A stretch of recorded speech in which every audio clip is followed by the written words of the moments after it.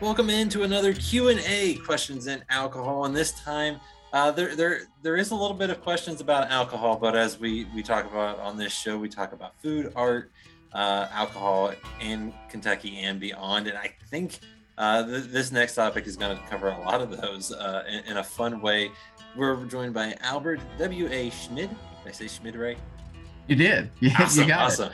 awesome. I was practicing because, like I told you before, once I hit the record button, you never know.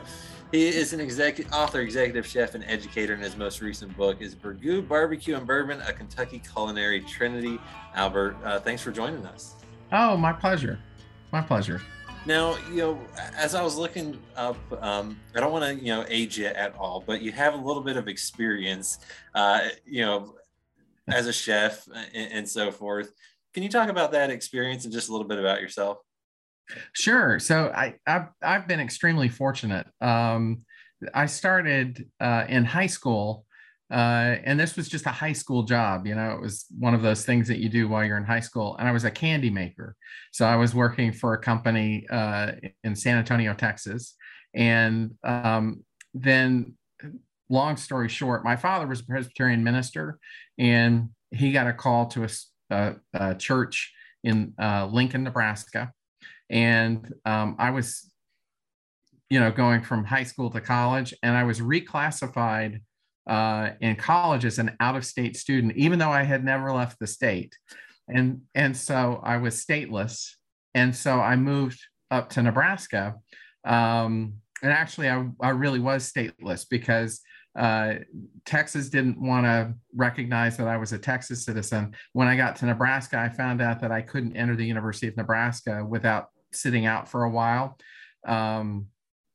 because I had not lived there. And so I was without state. And so I went to work, and I basically took my knowledge of candy making with me to Nebraska, and then sort of evolved into a baker, and then, just kept working. And it has taken me around the world to many different countries. I've cooked in London, in Britain, and I've also done it in a lot of states. So it's been a wonderful ride. Fantastic. Well, and you also enjoy writing, and I was able to read through Burgoo, Barbecue, and Bourbon a little bit before we chatted. What can folks expect with this book? Because I feel like it's pretty interesting how you kind of approach it and all the information you give. Oh, I'll tell you what, this started off as a really small project. It was just going to be a book on Burgoo. And what I realized very quickly is that it sort of expanded beyond that because Burgoo goes with barbecue, and then there are all the side dishes and the breads, and then there's bourbon drinks that can be had. And there's sort of a connection to Kentucky politics. And so that's sort of how the book came together. It also came together because Western Kentucky University was gifted a very large number of regional cookbooks. And I want to say it was something to the effect of like 2,400 cookbooks. And I had been down to Western Kentucky to guest lecture. I was friends with, and still am friends with, several professors there, including one of the people who was a professor at the library. And he called and said, could you come down here and look at these books and see if we should keep them or sell them? And so I went down and I reviewed the books. I spent a very long weekend in their library, just going through the collection, and it was absolutely amazing. Some of these cookbooks, some of them were extremely rare, probably, only had a run of 250 copies. But as I was flipping through the cookbooks, I was finding recipes that I had never seen before, and that were a little dated, or meaning that they were from the 50s or 60s or 70s. And I thought, that actually sounds good. And so, that was also part of what brought this project together. And then for those that are unfamiliar, what is Burgoo? Okay, so Burgoo, for those who are familiar with barbecue, um, if you're familiar with what Brunswick stew is, it's similar to that, but and I can get into where the word Burgoo comes from, but basically it is a version of Brunswick stew that's very soupy instead of stewy. And so, and to be more specific, it has to have a bird from the air and a beast from the field. So it can also vary greatly. You can have, theoretically, you could use turkey and beef, or you could use chicken and pork, and they're still burgoos, but they would be very different. And then the name, I just feel like it's it's one of those food types that if you're in an area that it's kind of runs rampant, you're probably very familiar. If you're not, you're going, what in the world? And then you're like, how do you say this word? Where does it come from? Right. So let's see, Burgoo, it's actually, at least the research that I did, sort of pinned it down to sort of an oatmeal-like stew that was used by the British. And, and then there are several other possibilities for that. A town in West Virginia. I was recently looking at a map of Spain, and there's a town, Burgos. It's Burgos, so it's really close.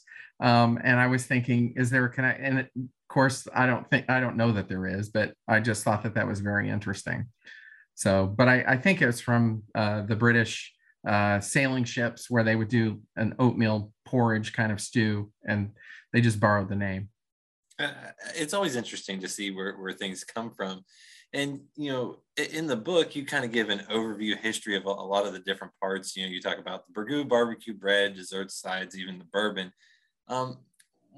Why kind of go with that history overview and then some recipes? Why kind of give that fun background? Because some of it is a little more fun than maybe others. Right. Well, I think one of the interesting things about, the United States, as young as it is, and I say as young as it is, relatively speaking, it's a young country, but it has some really rich and interesting history. And I think that the food that we eat is tied to that history, and you can't separate the two. For example, barbecue. When you start talking about barbecue, depends on where you're at, on what it is. So I grew up in Texas. So for me, brisket, that is barbecue. But I've also lived near Kansas City. And so there's the rich sauce that goes with that. I've also lived in North Carolina. And you actually have two traditions in North Carolina. But Kentucky has its tradition too, and it came out of a particular thing. So understanding the history is super important to understanding why Kentucky has its barbecue tradition and why it's different from everywhere else. Well, and I mean, depending on who you ask, Owensboro likes to claim that they're the barbecue capital of the world. Of the world, right? Absolutely. And when you were finding recipes, where did those recipes come from? Did they come from some of those books that you were kind of looking through? Were they some that you already kind of had known? Because there's like you said, there's some kind of maybe modern ones, and then some older ones, historical ones. Right. So it started off with, and I was traveling regularly down to Western Kentucky. The thought process was my work schedule in Louisville. I had half days on Fridays, and so I would leave as soon as I got off work, and I would travel down to Bowling Green, and I would spend the night. A professor friend, Wes Berry, put me up at his house. And then what I would do is in the morning, I would go in and I would go to the library and I would report in and start researching. That lasted just a short period of time. And the reason is because the state was working on some uh, money-saving measures, and so they started closing the libraries on Saturday. So I didn't have that. So I started ordering books, sort of trying to replace, and I was looking for specific titles. I was able to find them. And so I built my own little library. So I sort of a combination between the two, having access to Western Kentucky University's library, and then also building my own library and being able to research this. And it was fascinating because you can see sort of an evolution of certain recipes, especially the barbecue. And Wes Berry, who wrote the book on Kentucky barbecue, he and I had this discussion about how it used to be this one thing, whole meat and, a marinade and kind of a sauce, and it sort of devolved into ground beef. And you see that in the book. And that's kind of there's sort of a revival of the old way of making barbecue, but there is that sort of, you see that in the book, where people are starting to use ground beef, and it's valid, but I don't know that it was barbecue per se. I was gonna say I enjoyed talking to Wes about some of his books, and for those looking, you can go to our website, find it hopspirits.com, that Q&A. When you're researching a book like this and you're able to find some of those older recipes, those almost in a sense lost recipes, how much fun is that for you to be able to give those kind of new life, and also just probably searching for them? I mean, that's kind of like, a treasure hunter's dream is to find some of those. It is. So, I mean, so you have the recipes that you're absolutely looking for, but then you have some surprises. And there was one recipe in particular where I was flipping through the book and I was just reading the titles of the recipes, and I flipped the page and went, ooh, and closed that book and went to the next one. And then I found a similar recipe. So I went back to the first book, opened it up, sort of marked the page, had the second book, and then it sort of ended up being a pile of books that featured this one recipe. And then it was taking all of those recipes, finding the recipe, but it was okay, but I wanted to get it to a different place. And so we sort of did 4 or 5 different batches where we were trying to manipulate the recipe on the culinary end, because this recipe, and it's pinto bean pie. And by pinto bean pie, I'm not talking about an appetizer. I'm definitely talking about a dessert. Okay. And when I first saw that, I was like, ooh. And I could see that. Yeah. And it was not, I can't, I mean, beans are great. I love burritos and I love, bean dip, but I would never, ever have considered it to be a dessert. So anyway, it turns out it's very similar to like a pumpkin pie or a sweet potato pie. And really, you can't tell the difference. And what I mean is if I just presented you a piece, you would say, oh, this has a little bit darker color than pumpkin pie, but it tastes very much like pumpkin pie.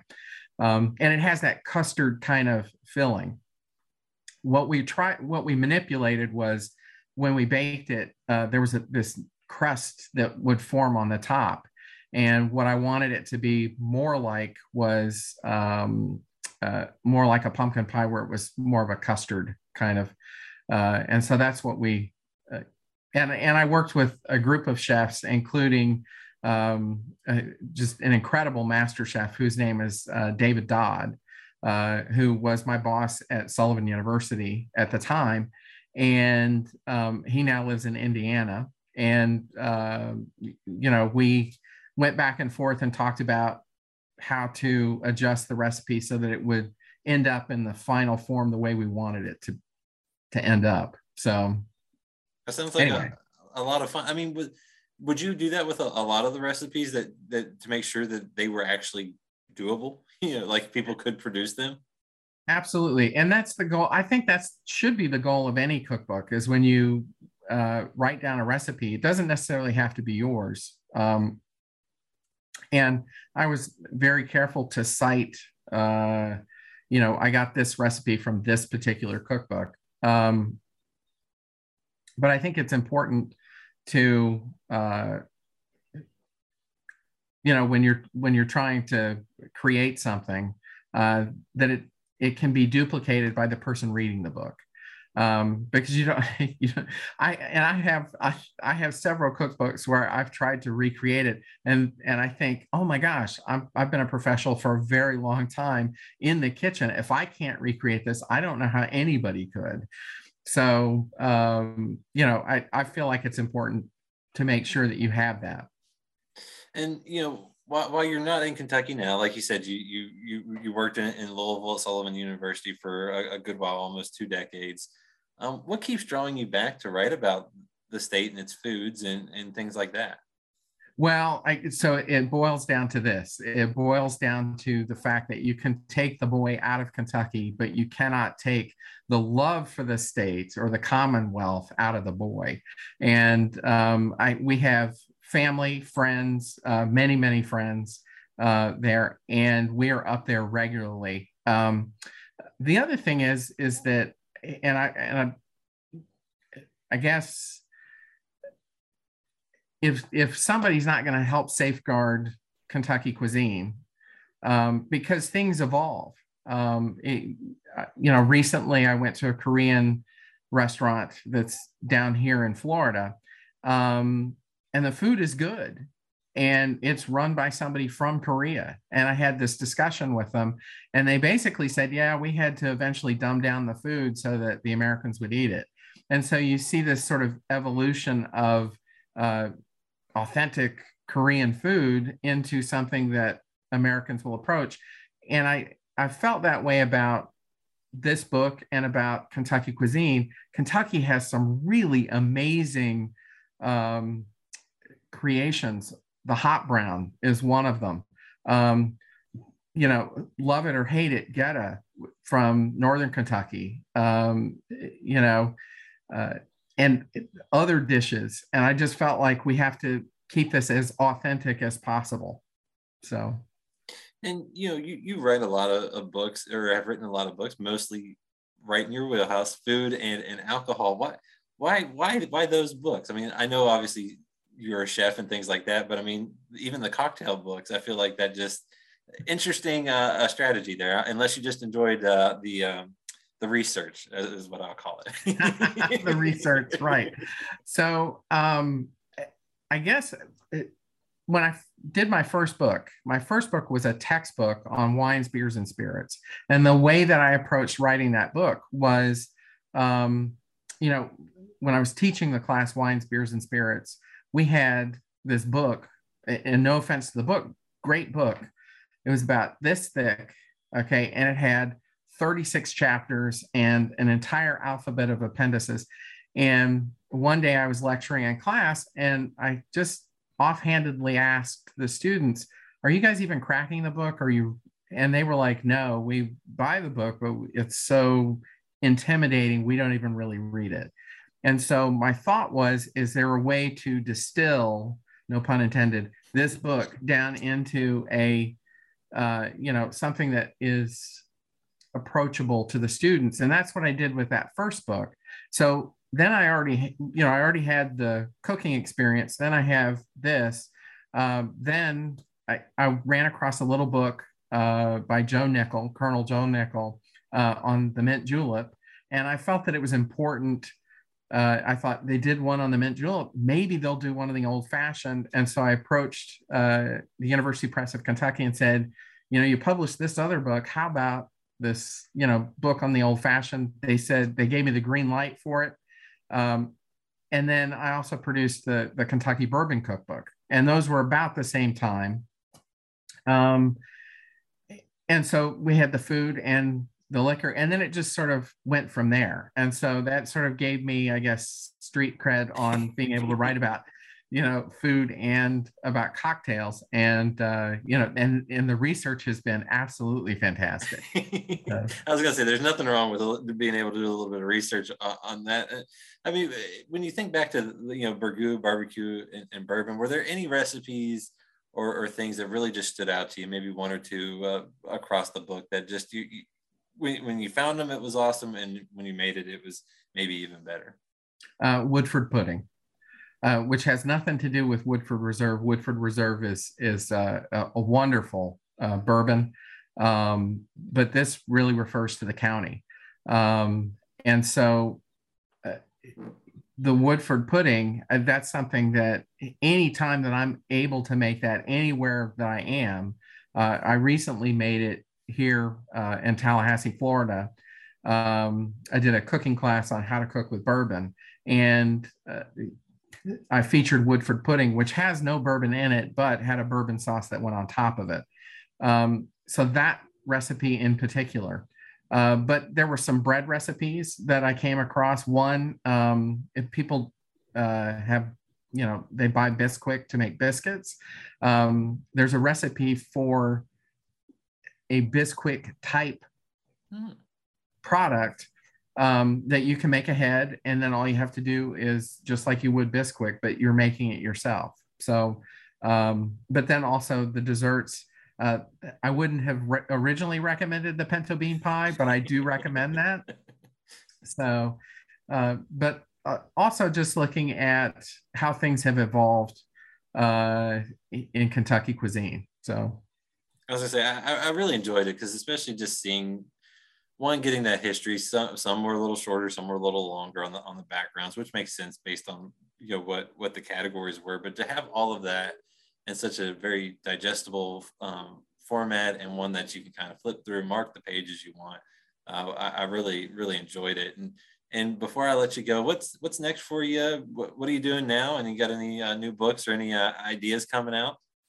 Absolutely. So I have a book that I'm working on with the University Press of Kentucky, and it's like Bourbon 101. And so, for those people who want to get into bourbon but don't really know where to start, and basically it's Bourbon 101. It's bourbon in 10 short lessons. And so it's a short book. It's not a huge book, but it's something to get people, sort of give them a launching point. The interesting part about this book is that it actually has a lot of memories for me in my interactions with master distillers from Kentucky. So I was not originally a bourbon drinker, and it had nothing to do with the fact that I didn't like bourbon. It had to do with I'm allergic to corn, and I mistakenly, just knowing what bourbon was made out of, made the assumption, well, if it's made out of corn, I really should stay away from it. Lincoln Henderson, who was at Brown Forman at the time and eventually went to opened Angel's Envy, was the one who turned that for me. So I was at a professional conference in 2003 in San Diego. We ran into each other through a mutual friend. He offered to buy a glass of bourbon. And I said, oh, I can't do it because I'm allergic to corn. And he said, what you're allergic to is distilled out in the process. So tonight you're drinking bourbon. And so I haven't looked back since. So that's one. But then after the Kentucky Bourbon Cookbook, I found myself speaking on panels with Jimmy Russell and Chris Morris and Parker Beam, Craig Beam,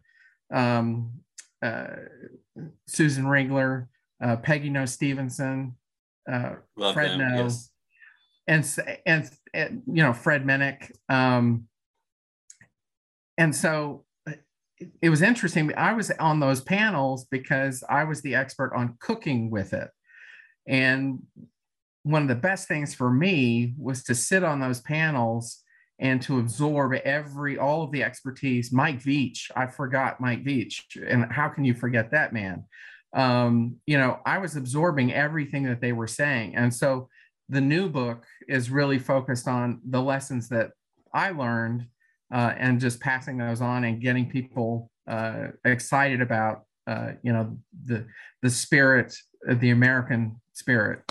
So I love it. So you have, is that going to be called the Kentucky Bourbon Cookbook 2, or is it 2.0, or what? Are you unsure yet?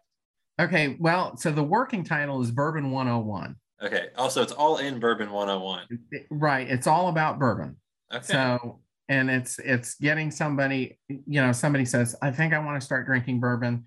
Great. This provides a roadmap of things that people should do, how to taste professionally. So you get a glass of bourbon. What's the first thing that you do with it?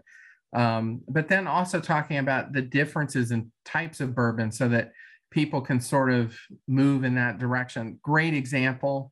Um, you know, the difference between my father and I reference that in the book. Um, so my father has been was a bourbon drinker for many, many years. I remember uh, when we were living in New Orleans, Louisiana, and he he was drinking a glass of bourbon, rough day as a pastor, and he would always talk about 2 fingers of bourbon. I'm going to have 2 fingers of bourbon.